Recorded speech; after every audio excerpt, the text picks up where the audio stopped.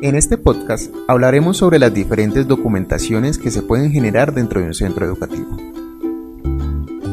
Las documentaciones reflejan diferentes momentos que se viven dentro de las aulas y dentro de los centros educativos y aunque generalmente dan cuenta de los procesos de aprendizaje que viven los niños a partir de los proyectos o exploraciones, existen otras documentaciones que apoyan la experiencia educativa. Algunas de estas documentaciones que se realizan y se disponen a través de diferentes paneles son: por un lado, el panel de habitantes. Este panel visibiliza a las personas que diariamente asisten al centro y que permanecen gran parte del día.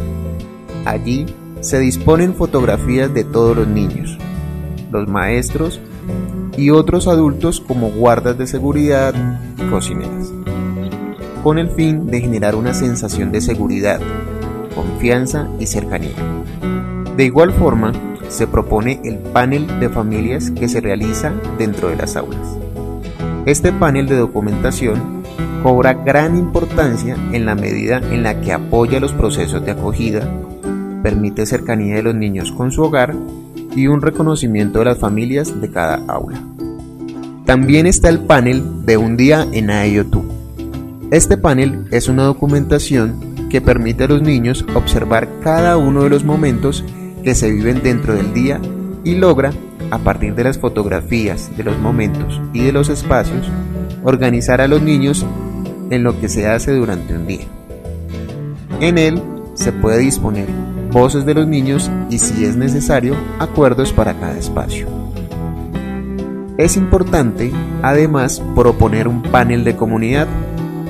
Con esta documentación se pretende afianzar el sentido de identidad del centro educativo, visibilizar su sello único, su particularidad y las características que reconocen los niños dentro de su comunidad, incluyendo la historia, personajes importantes del barrio, lugares de mayor tránsito, entre otros.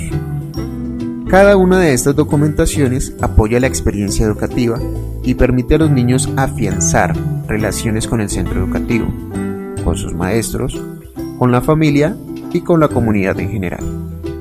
Estando en el centro educativo, los niños permanentemente se encuentran descubriendo, interpretando y reinterpretando la realidad desde lo que experimentan, desde lo que perciben y desde lo que el ambiente les brinda.